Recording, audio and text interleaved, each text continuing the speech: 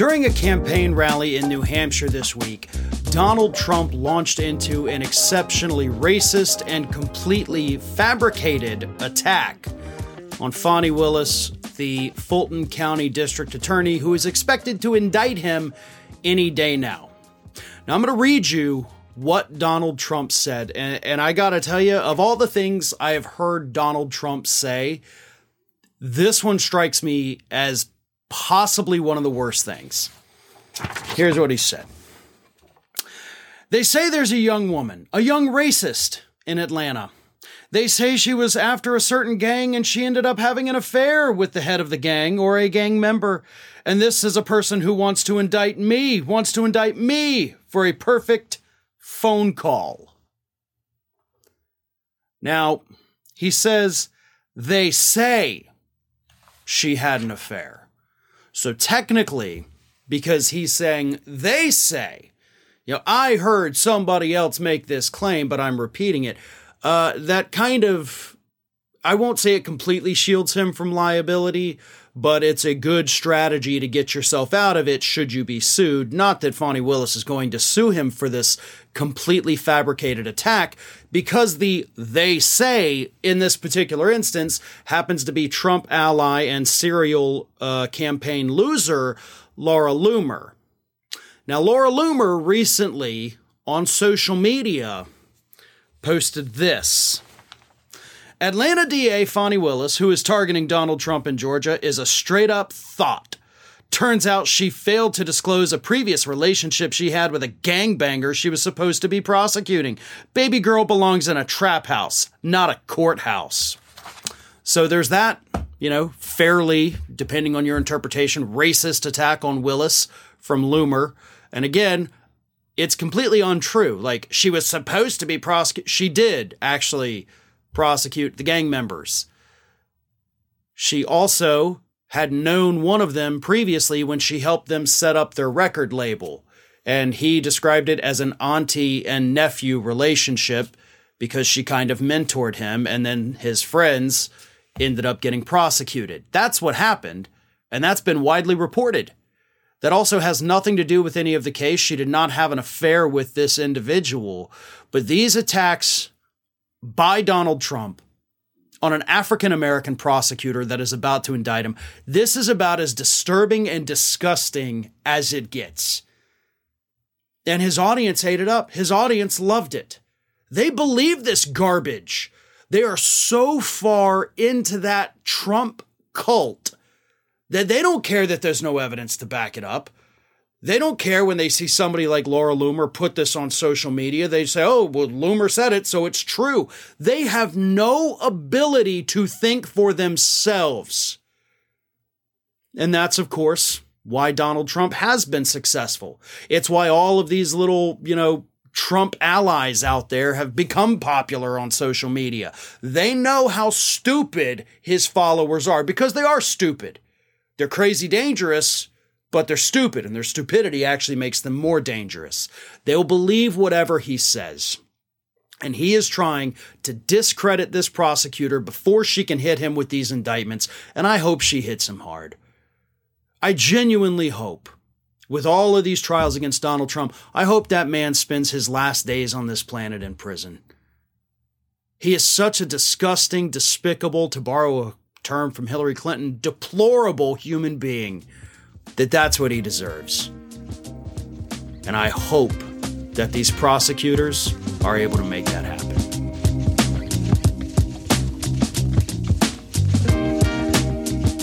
This week, Republican Congressman Matt Gaetz cooked up a little scheme to give Donald Trump immunity from all of the prosecutions that he is facing.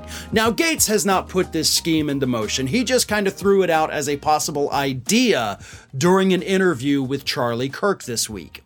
And the idea is to basically call Donald Trump to testify in front of Congress, and when he does that, we'll give him immunity as a whistleblower, and then nobody can prosecute him for anything. Here is what Matt Gaetz said. you can actually bring President Trump in to give testimony to the Congress and in doing so immunize him. Now, there's different forms of immunity that take place at the committee level, subcommittee level. In some instances, for full immunity, you have to have more of a supermajority vote. So they basically want to provide him with some kind of whistleblower status protection, which is what these immunity deals would be. But he has nothing to blow the whistle on. Like, you can't be a whistleblower just because somebody wants to call you that. You actually have to provide evidence of some kind of wrongdoing. And the only kind of wrongdoing Donald Trump could provide evidence of would be his own. So you really can't say he's a whistleblower if the person he's blowing the whistle on is himself. So I don't think that would work. And to be fair, Matt Gaetz also does not think it will work. But this is the level that these people have sunk to. Like, Matt Gaetz has clearly put thought into it. Like, that idiot sits around thinking, how can I help Donald Trump? Well, I guess I mean, here's a possibility. He had put thought into it. This is my congressman who has done not a damn thing, by the way, for our district the entire time he's been in office. We've actually had multiple crises down here in his district, and he's just totally ignored them. But this is what he thinks about. This is how he spends his day when he's not filling in on Newsmax. He's sitting there like, how can I help Donald Trump today? As if that matters in the grand scheme of the United States of America. But again, even Gaetz doesn't seem to think this is a good idea because he actually thinks that if they were to do that, it could technically open Donald Trump up to a different kind of prosecution because Trump's a filthy liar. Here's what Matt Gaetz said. The downside of bringing anyone before Congress to give testimony is that if you say something that is material and that is not accurate, that can create a cascade of follow-up charges. So it's never something you typically think of as a first step. If you say something that is material and that is not accurate. Oh, so you mean if he lies under oath and you're pretty confident based on your statement that he would lie under oath and then would just prosecute him for that instead? And also, by the way, Matt Gaetz, you're a lawyer. I know you actually didn't practice law for very long at all before you just went straight into politics, so you may not be aware of this, but whistleblower protection does not provide somebody with complete blanket immunity from being prosecuted for anything ever, no matter what. It would have to be specifically related to the crimes that they saw and were possibly involved in themselves. So unless you're going to get Donald Trump to come in and testify about the documents he stole, about his attempts to overturn the election, and about his tax issues up in the state of New York, and about the phone call down in Georgia where he blows the whistle again on himself, unless you have him testify about each and every one of those things, providing him with immunity is not going to protect him from everything. You should know that, and I'm willing to bet you do. But you also probably know that Charlie Kirk's audience, probably not the sharpest knives in the drawer, so you figured you could pull one over on them, give them some false hope, and make them think that you were actually out there doing something to protect their cult leader.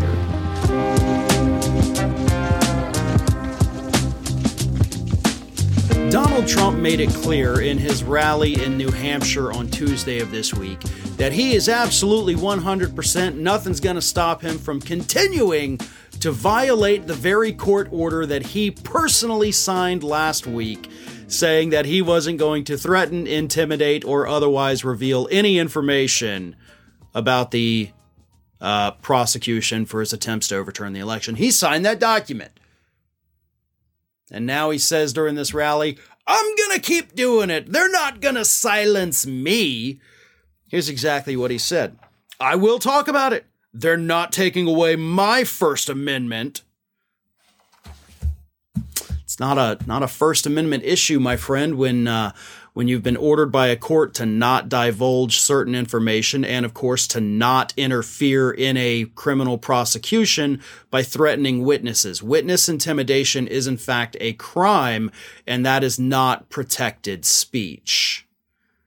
So I don't know why you're continuing to insist this is a First Amendment case. As I've repeatedly said, if your lawyers want to go to court and try to argue that, they're going to lose it very quickly. But here's the thing. We have a court hearing scheduled for 11 a.m. Eastern Time Friday morning. That is what the judge overseeing the case scheduled. Trump's lawyers tried to get it pushed back even further.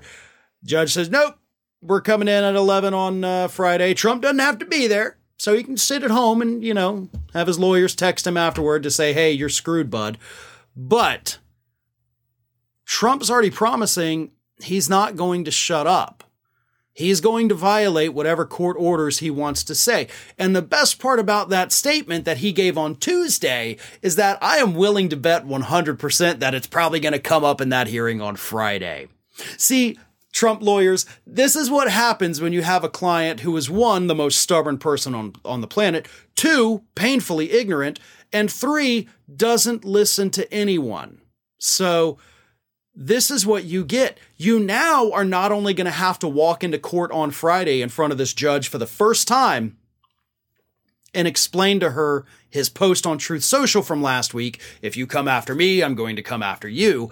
But now you're also going to have to explain his talking point from Tuesday that I'm going to keep violating the court order. I hope you have a good argument for that, because I'm sure it's going to take probably the most stunning legal argument ever concocted to not have the judge bring the hammer down on your client. But Trump is already trying to basically try this case with his audience.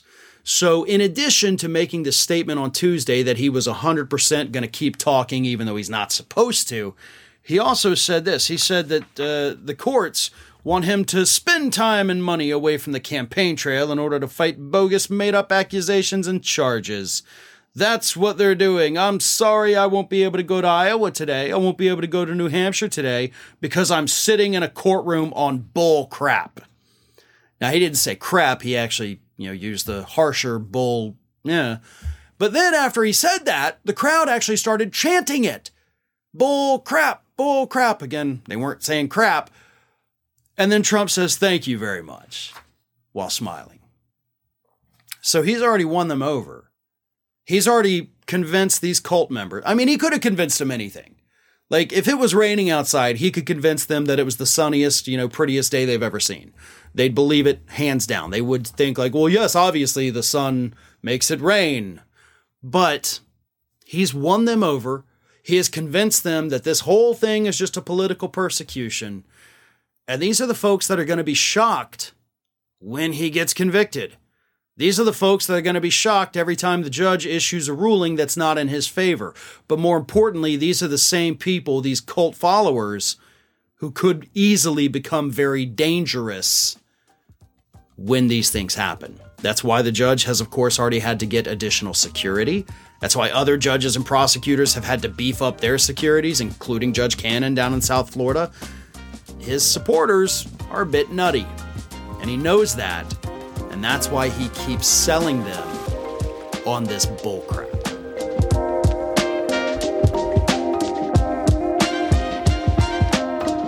Thanks for listening to today's Fair and Balanced Daily. Stay up to date with all of our content by finding us on YouTube at youtube.com/fairandbalanced, and follow me on Twitter, Facebook, and Instagram at Fair and Balanced.